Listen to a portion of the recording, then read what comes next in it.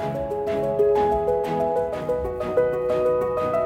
think AI will become ubiquitous. More and more companies will use it, will become table stakes. It will become prominent in manufacturing, security, automotives, even education. What are kind of repetitive tasks that can kind of just be replaced automatically? What we're going to see, I think, in the future is AI replacing a lot of those tasks that are just not necessary for a human to do, right? Or that are hard for humans to do.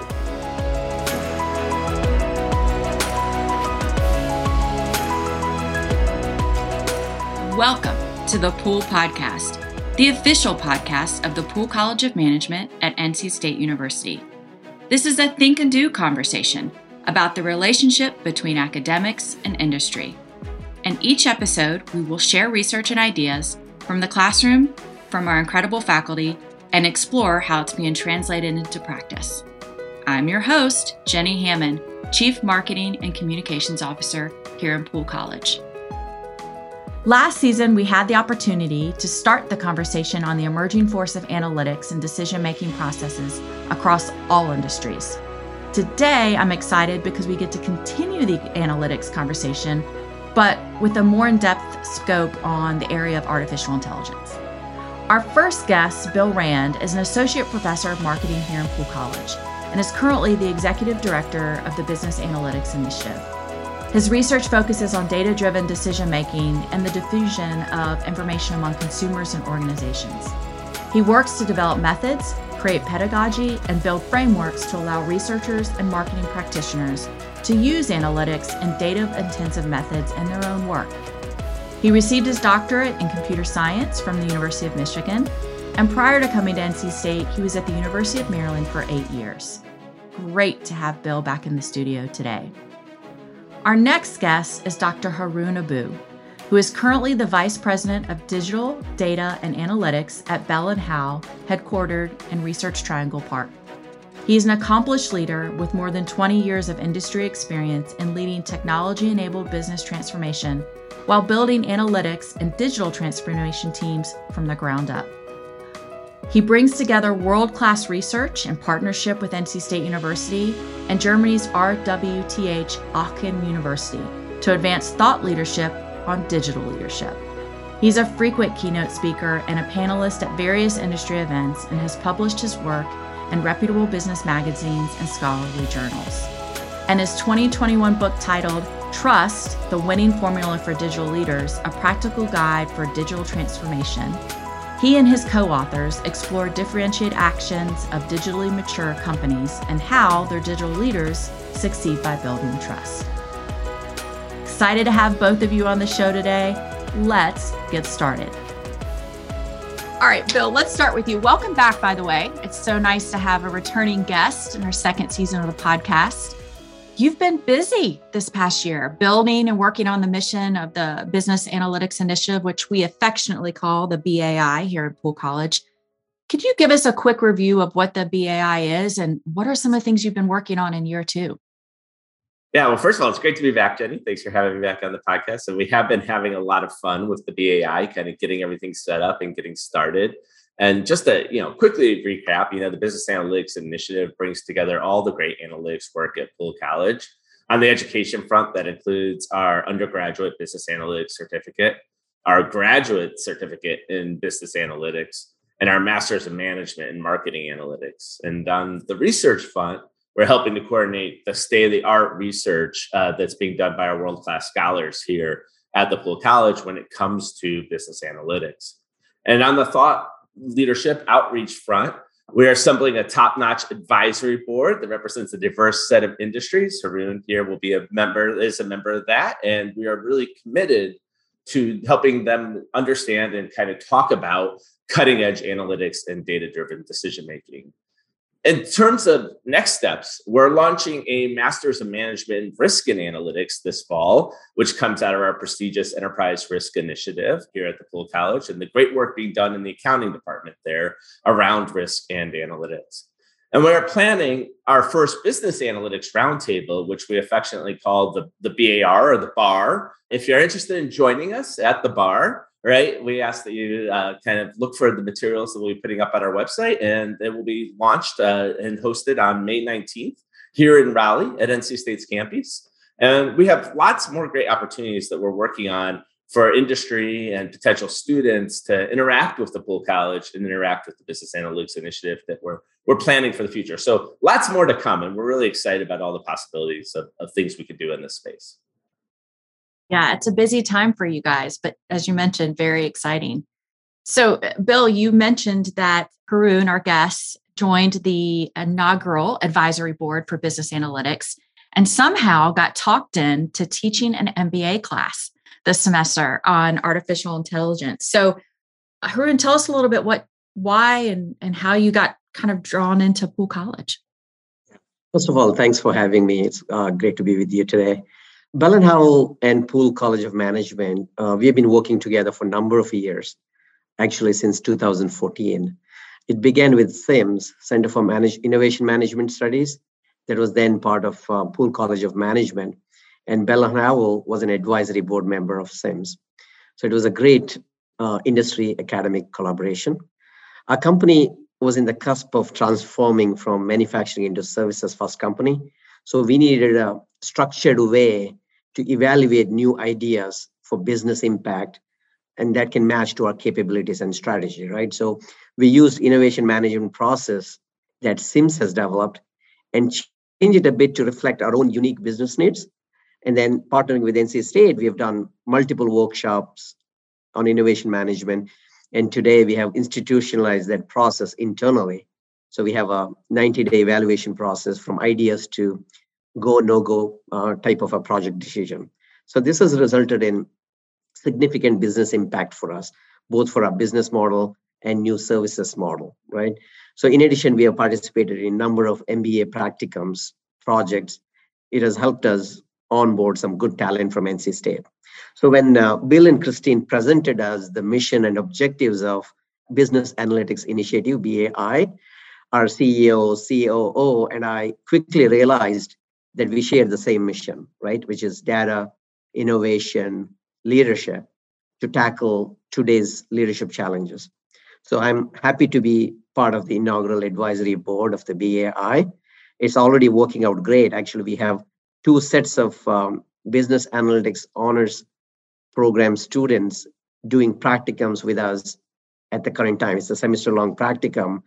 I mean, it's amazing to get their perspectives on some of the things that we're working on. As you mentioned, yes, thanks to Bill, I'm teaching a MBA class on artificial intelligence with the same spirit of partnership, bridging the gap between education and industry. I'm really enjoying it. Bill, why is it so important to have industry experts like Haroon in the classroom, especially in a space like analytics and AI? Yeah, so I think Haroon did a great job at hinting at some of the reasons there, which is that, in the educational world, we're of course great at teaching the theory and the concepts behind analytics and AI, but it's really only through these kind of practical experiences, whether they be through the practicums, and all of our programs require a practicum that Bell has been part of for quite a while now, right?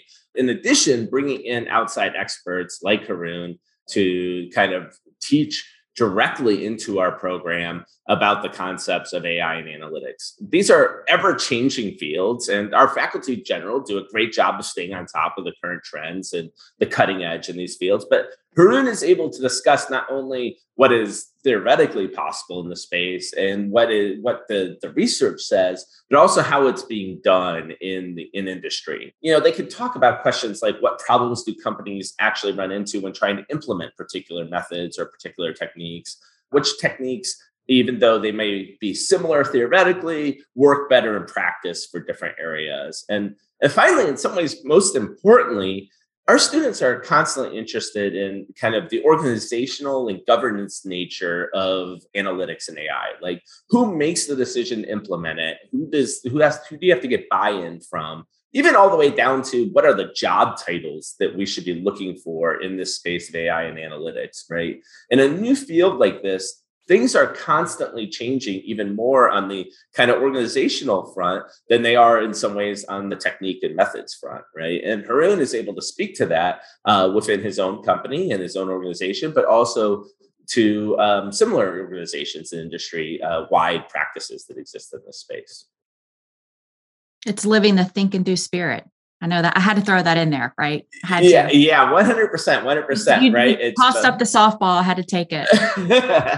But Haroon, I'd be curious. So you're teaching this course this semester with the MBA students. If Bill and I were joining this class, what are some of the things that you would be teaching in the AI space? What would we be learning? So this course is about AI and its applications to help make data-driven decisions in business, right? Things are changing at a rapid pace. So students will learn about, the introduction to AI. What does AI mean? Discuss different applications of AI and work with some of the actual AI tools to develop new insights. One of the big things that, I'm talking in the class is no-code AI platforms, which means that, you don't need to know R or Python or coding languages, but how do you use some of the commercially available artificial intelligence platforms out there to do artificial intelligence development as well as deploy and scale them, right? So in a nutshell, students will be able to explain the importance of AI for business, get familiarized with artificial intelligence terminologies, machine learning, etc., and how they're used in management, understand how to use AI to gain insights to make a business decision. And then there is a lot of talk about governance, as Bill pointed out, governance models, AI ethics, and how do we minimize bias in artificial intelligence as we develop algorithms and implement them. And at the same time, students will be able to develop the skills to present an actual AI use case and analysis to a variety of stakeholders.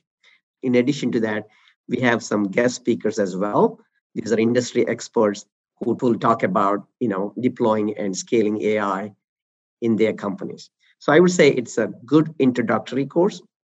It's a good mixture of technical and management type of a course that will pique your interest and curiosity on AI topics and maybe motivate you to take more AI courses or maybe even start a career in artificial intelligence, machine learning, or data science in general.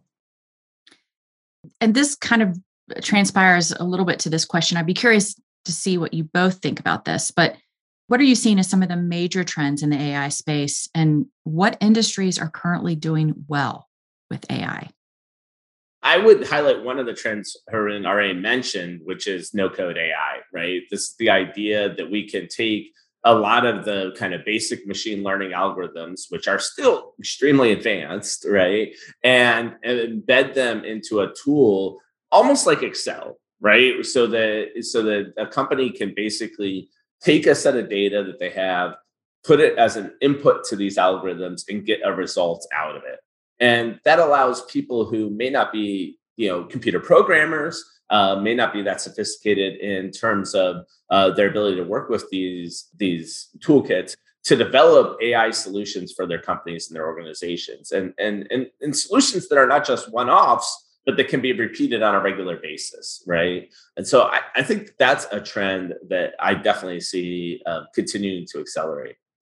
One other trend in the kind of in the terms of the techniques and the cutting edge techniques that I've seen kind of growing is the use of more and more advanced deep learning methods, right? And these are the things that allow, for instance, computers to see, for them to take an image and identify objects in it, right? Or to take a passage of text and understand the concept behind the passage of text.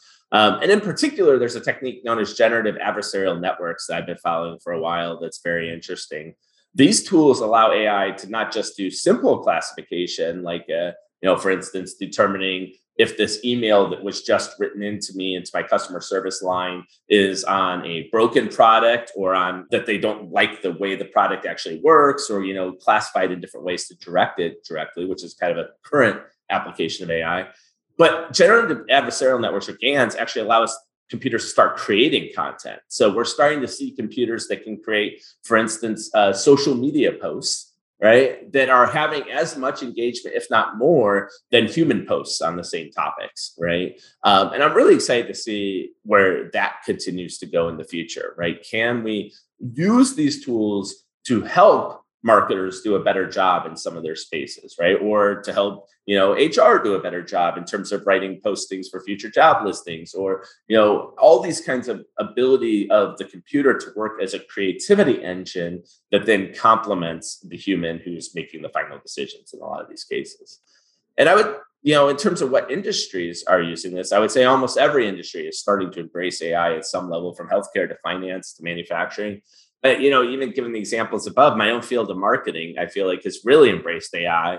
The move toward data-driven decision-making in marketing started 10 years ago, around there, more maybe, and it's continuing to trend, right? This is partially due to the complex decision space of marketing, right? Marketing is a field where the old Wanamaker quote is that half the dollars I spend on marketing are wasted. I just don't know which half, right? Yeah. And trying to understand where that money is actually fruitful and useful is very difficult to do. But the other aspect of marketing that makes it really right for AI is the fact that there's quick feedback, right? So we quickly see, are we getting more purchases? Are we getting more sales? Are people clicking on this website? Are people engaging with the social media post, right? Some of the other industries, you may not see that as much, right, or as frequently. And so it's going to take longer for AI to prove its value in those spaces. But I feel like almost all the industries are embracing it to the extent to which they can right now. No, I agree. I think that's a very good overview of the various fields of AI. I have to ask this question because being a marketer, everything you said, Bill, was absolutely true. But I've heard people say, I guess, people who aren't as tied or invested, or maybe they don't understand all the power of AI, that someone made a comment several weeks ago to me that, well, AI is just removing the human. There'll be no need for a human anymore. What do you two say to that? I'm sure people have said that to you as well. Yeah, no, that's mostly hype. The AI is used for augmenting human employees, basically. So it's automating some of the repetitive tasks, robotic process automation, et cetera. So that's where AI will be most useful, to augment human intelligence, not to replace human intelligence. I'm sure, Bill has a lot to say on this topic as well. Yeah, I mean, I like to think of AI not as replacing humans or jobs, but instead replacing tasks, right? So what tasks are we currently doing that don't really require human imagination and human creativity to really start to take apart, right? What are kind of repetitive tasks that can kind of just be replaced automatically?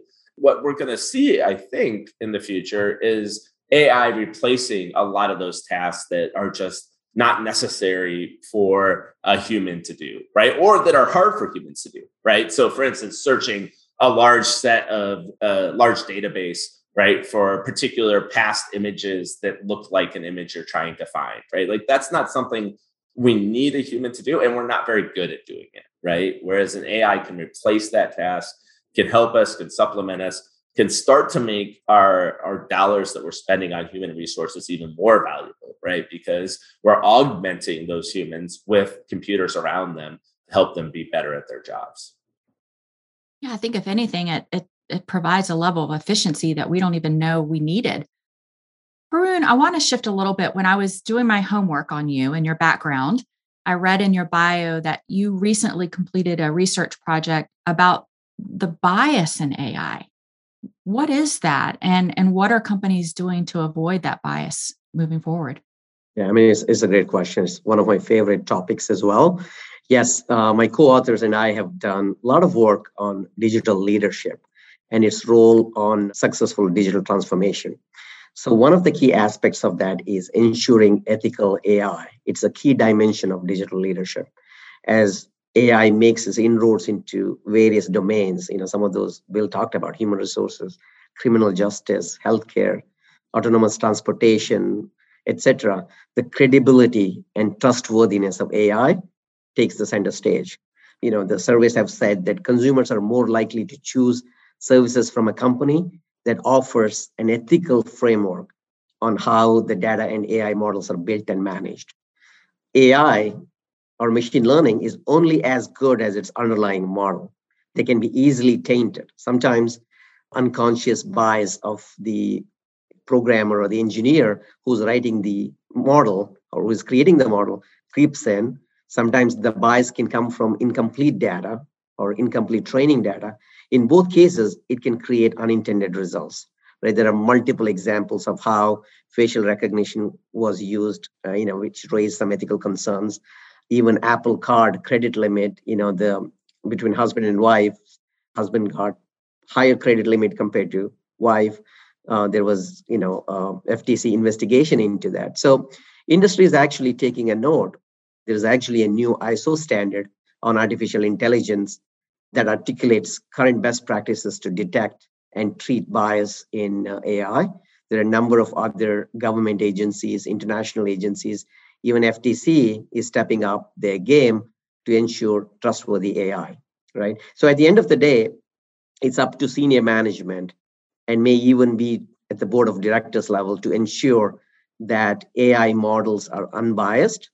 The recommendations these models make are indeed fair. Fairness has to be a conscious endeavor. And some of the steps that we can take to reduce bias, or companies are taking steps to reduce bias, would be to make sure that the data set is complete, it's free of bias. And the other important thing is to reinforce diversity and inclusiveness within the AI teams. So as long as the AI teams are diverse, various aspects and various perspectives are considered in building a model and interpreting it. And there's also a talk in some companies to establish institutional review boards, IRBs, just like what educational institutions have, so that these IRBs can actually ensure that there is some kind of a ethical review of algorithms, making sure that they're not biased, they are explainable, and they are transparent. I think what Harun's talking about makes a great point, right? That bias is going to be increasingly a concern within AI and its use in industry. In fact, we're doing some research right now that kind of explores consumer reactions to biased algorithms in industry, right?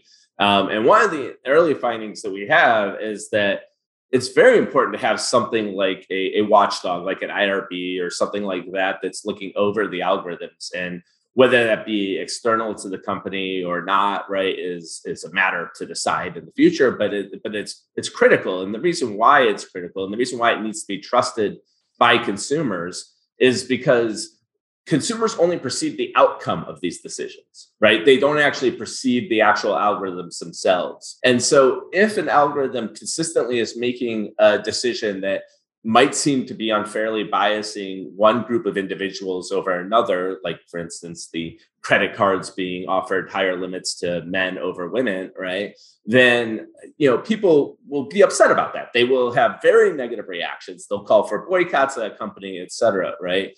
And it could be that the algorithm is just bad at making decisions, right? It's not biased at all. It's just inherently a bad algorithm, right, as to how it makes decisions.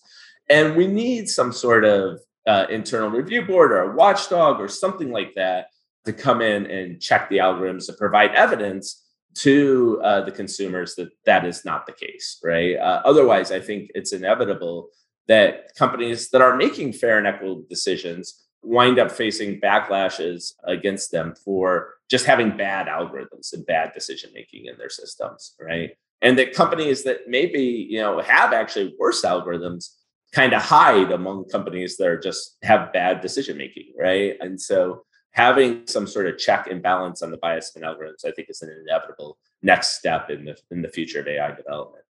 I think about that a little bit more too, in the sense of, and I'll put it in a layman's term, it's kind of like a bank, right? You look down and you see the FDIC, you know that it's been held accountable for different things. I don't want to say we're years away from it, but I don't think people quite understand that they are being put into an algorithm and that they are being assessed. It's a little big brotherish, a little creepy sometimes, but insights on kind of where you think we are as a society of making sure that is something that we're leaning toward. And someone is going to say, or some entity is going to say, this has to go through this in order to be here. Where are we in that, do you think, in the sphere of AI? I think it's happening. It's happening fast. The standard that I mentioned, ISO standard, is very recent. I think it's 2021 standard. So as industry, the government agencies and international agencies are taking a look at it. It's getting more and more prominent that bias or making sure that algorithms are explainable and transparent, at least internally, is becoming more and more important. And as the more cases of like the Apple Card, Goldman Sachs being investigated by FTC, these are high-profile cases. There are other examples of that, and it's again taking the center stage. So I think we are at a point where, in the next 1 to 2 years, there will be some regulations around it, and then the citizens are going to take note, and then it'll become more important for the company's reputation. So they will build that trust in AI to the company's, top goals and mission statements, so that the trust permeates not just organizational trust, it's also trust in algorithms.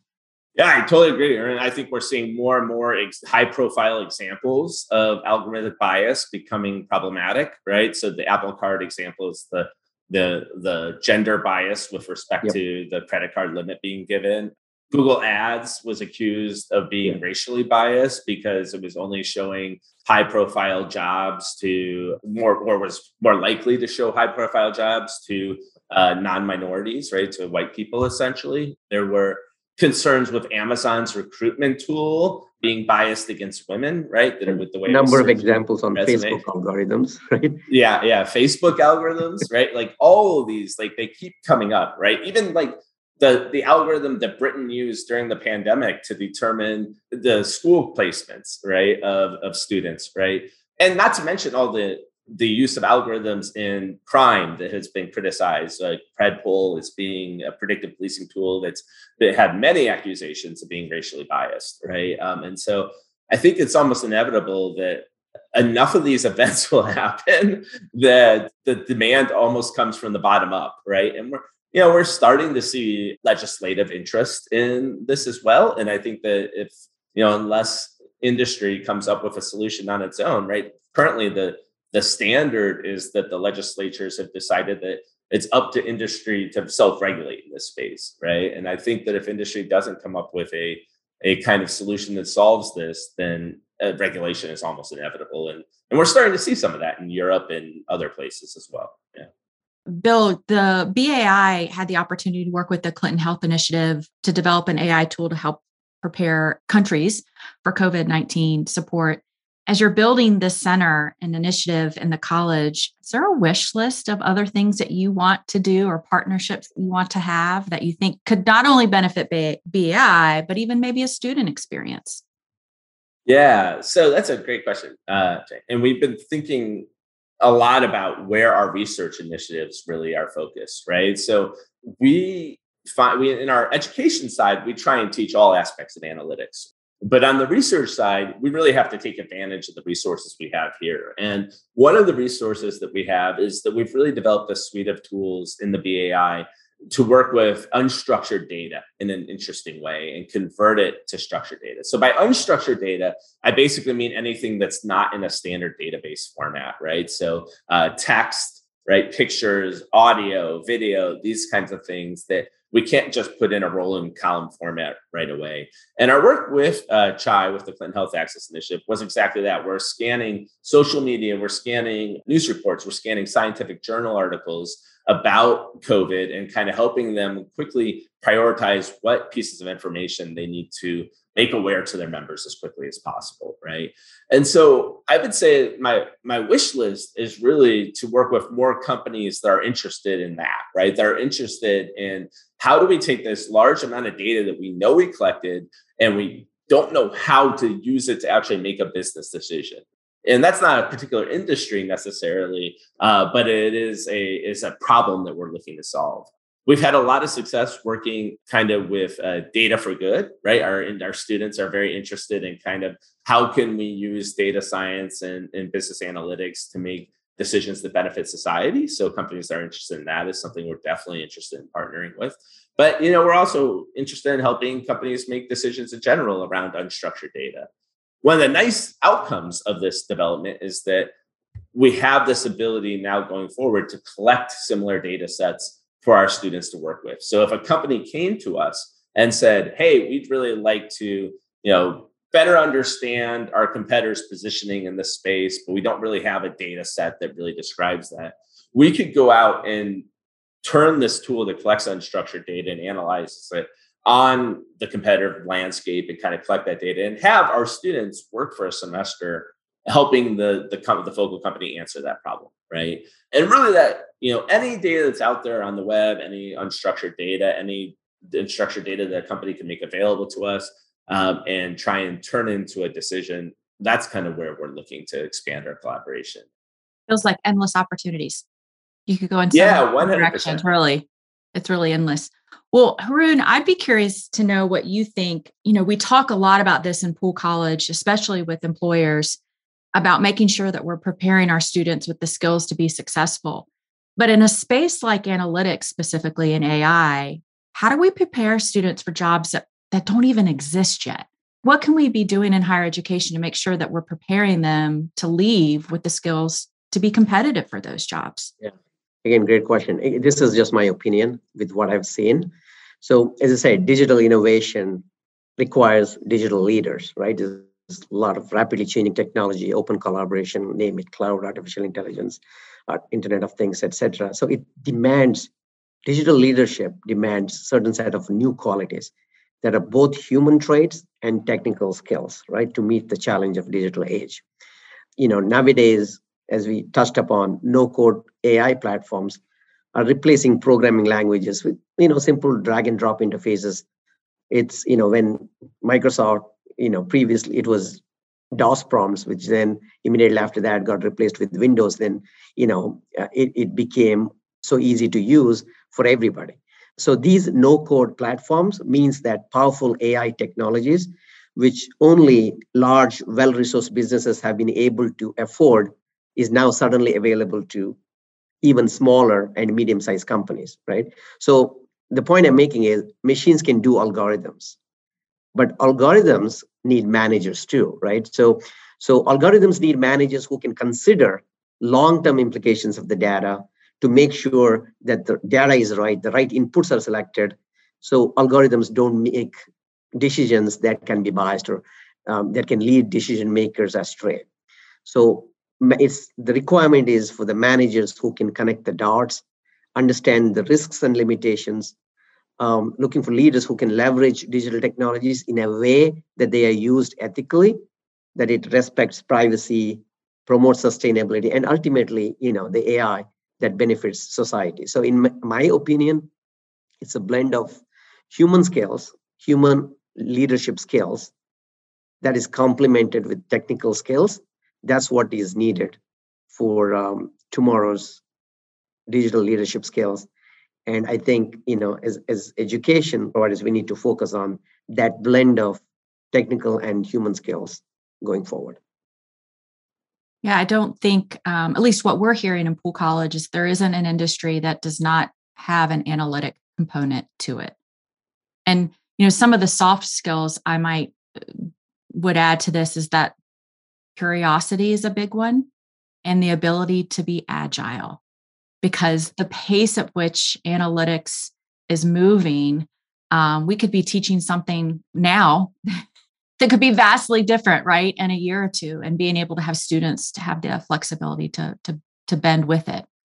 Yeah, I very much agree, Jenny, in many ways. And I think that, I would almost phrase it as the kind of 50-cent word is autodidactic, right? Someone who is willing to teach themselves about these topics and these concepts.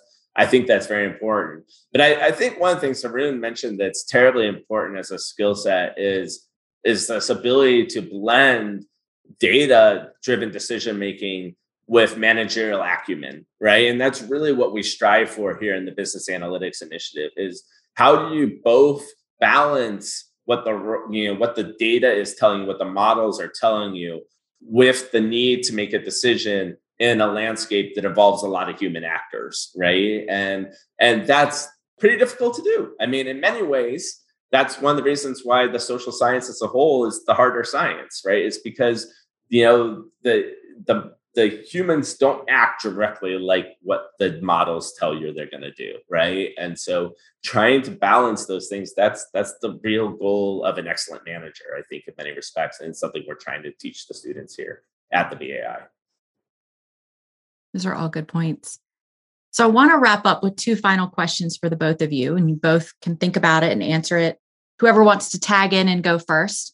But I'm curious, and if we had a crystal ball, looking 5 years down the road, where will AI be most prominent in your opinion? Okay, so basically, in my opinion, companies are reimagining business processes using AI to increase their operational flexibility, better decision making, and increasing personalization of products and services. Right now, AI is offering you many more revenue opportunities with your existing hardware products by adding a layer of data, adding a layer of intelligence based on AI that will interact directly with consumers, right? So it's basically in the next 5 years, I think AI will become ubiquitous. More and more companies will use it, will become table stakes for processes like process automation. There will be more computer vision technologies in retail. It will become prominent in manufacturing, security, automotives, even education, agriculture, customer support, and human resources, hiring talent, retaining talent, making sure that, there is inclusiveness in the workforce, et cetera, et cetera. So I think, there's a lot more that will happen in 5 years, but it's mostly in improving business processes, right? Reducing the human tasks, the low level, the repetitive human tasks, and augmenting human workers.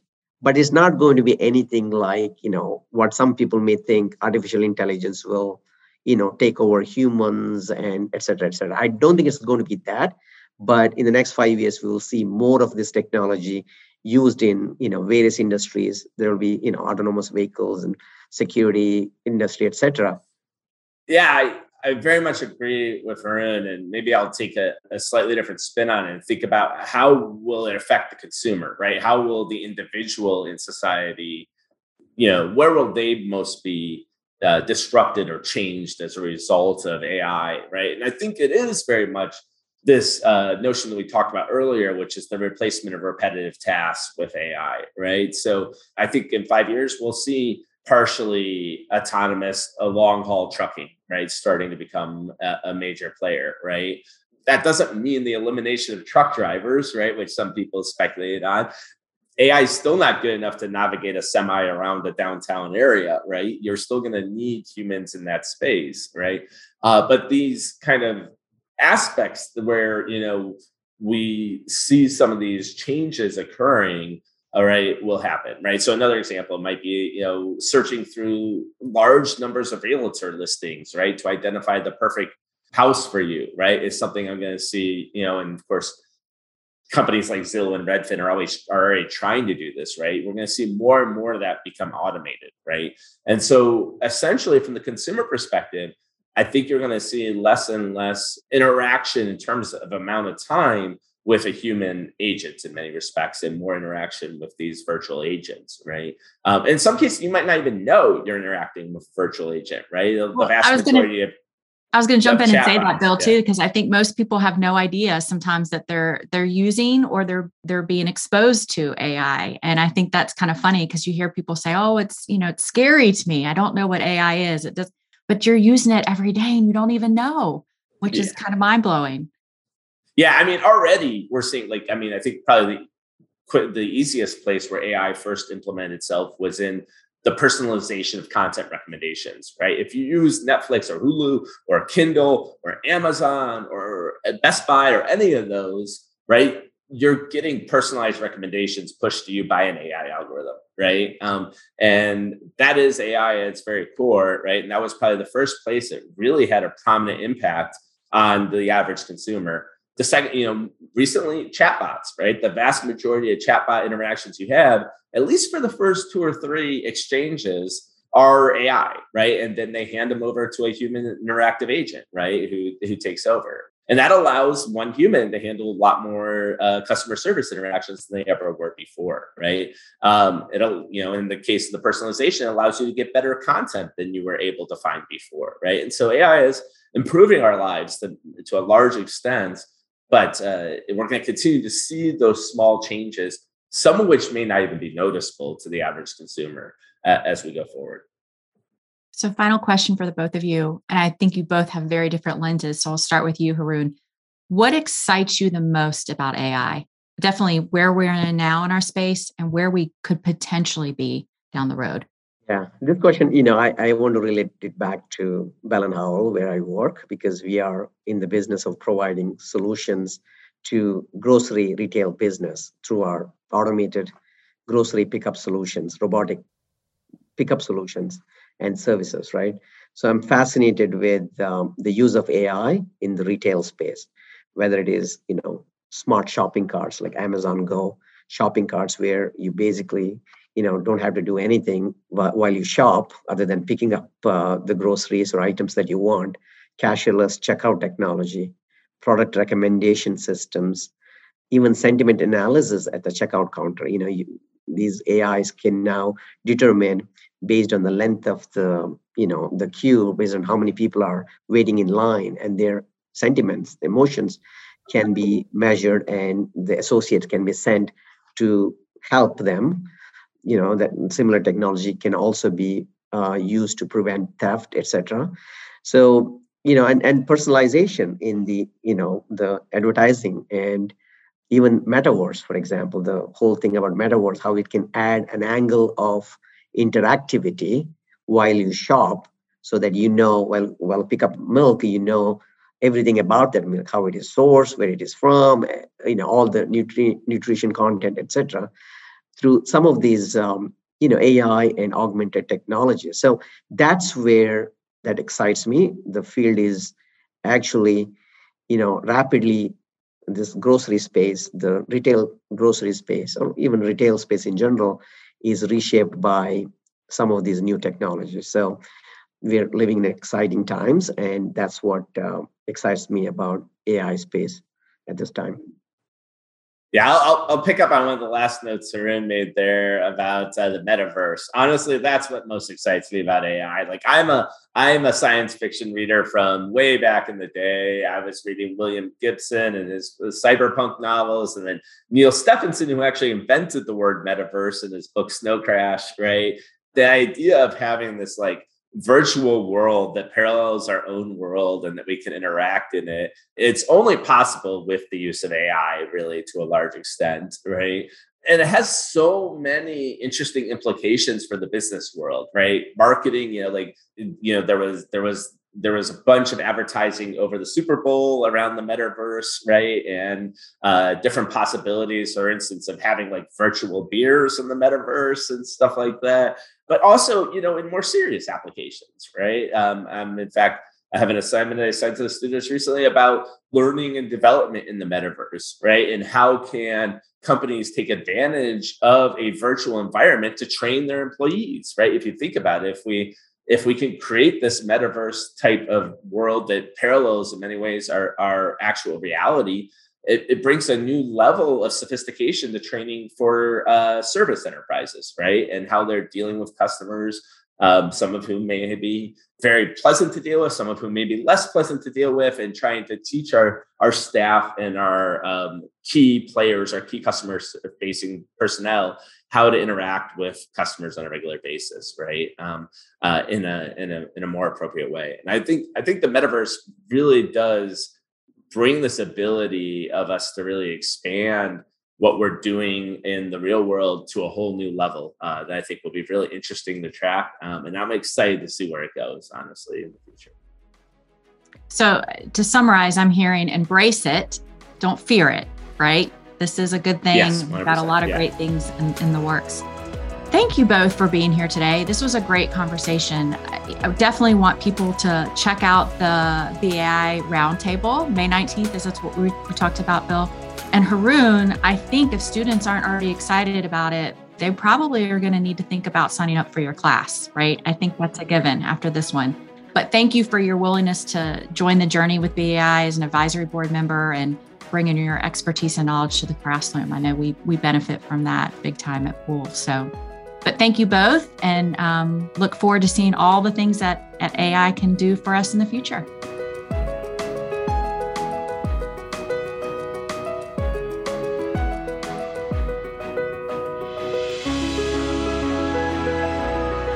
All right. Thank you for listening, everyone. For more information on the Pool College of Management at NC State, visit pool.ncsu.edu or follow along on social media where we're at NC State Pool. You can learn more about the work Bill is doing in the Business Analytics Initiative here at Pool College at bai.pool.ncsu.edu. And you can always keep up with Haroon at haroonabu.com. And if you like this show, be sure to subscribe and leave us a rating and review. This podcast is a production of Earfluence. I'm Jenny Hammond, and we'll see you next time on the Pool Podcast.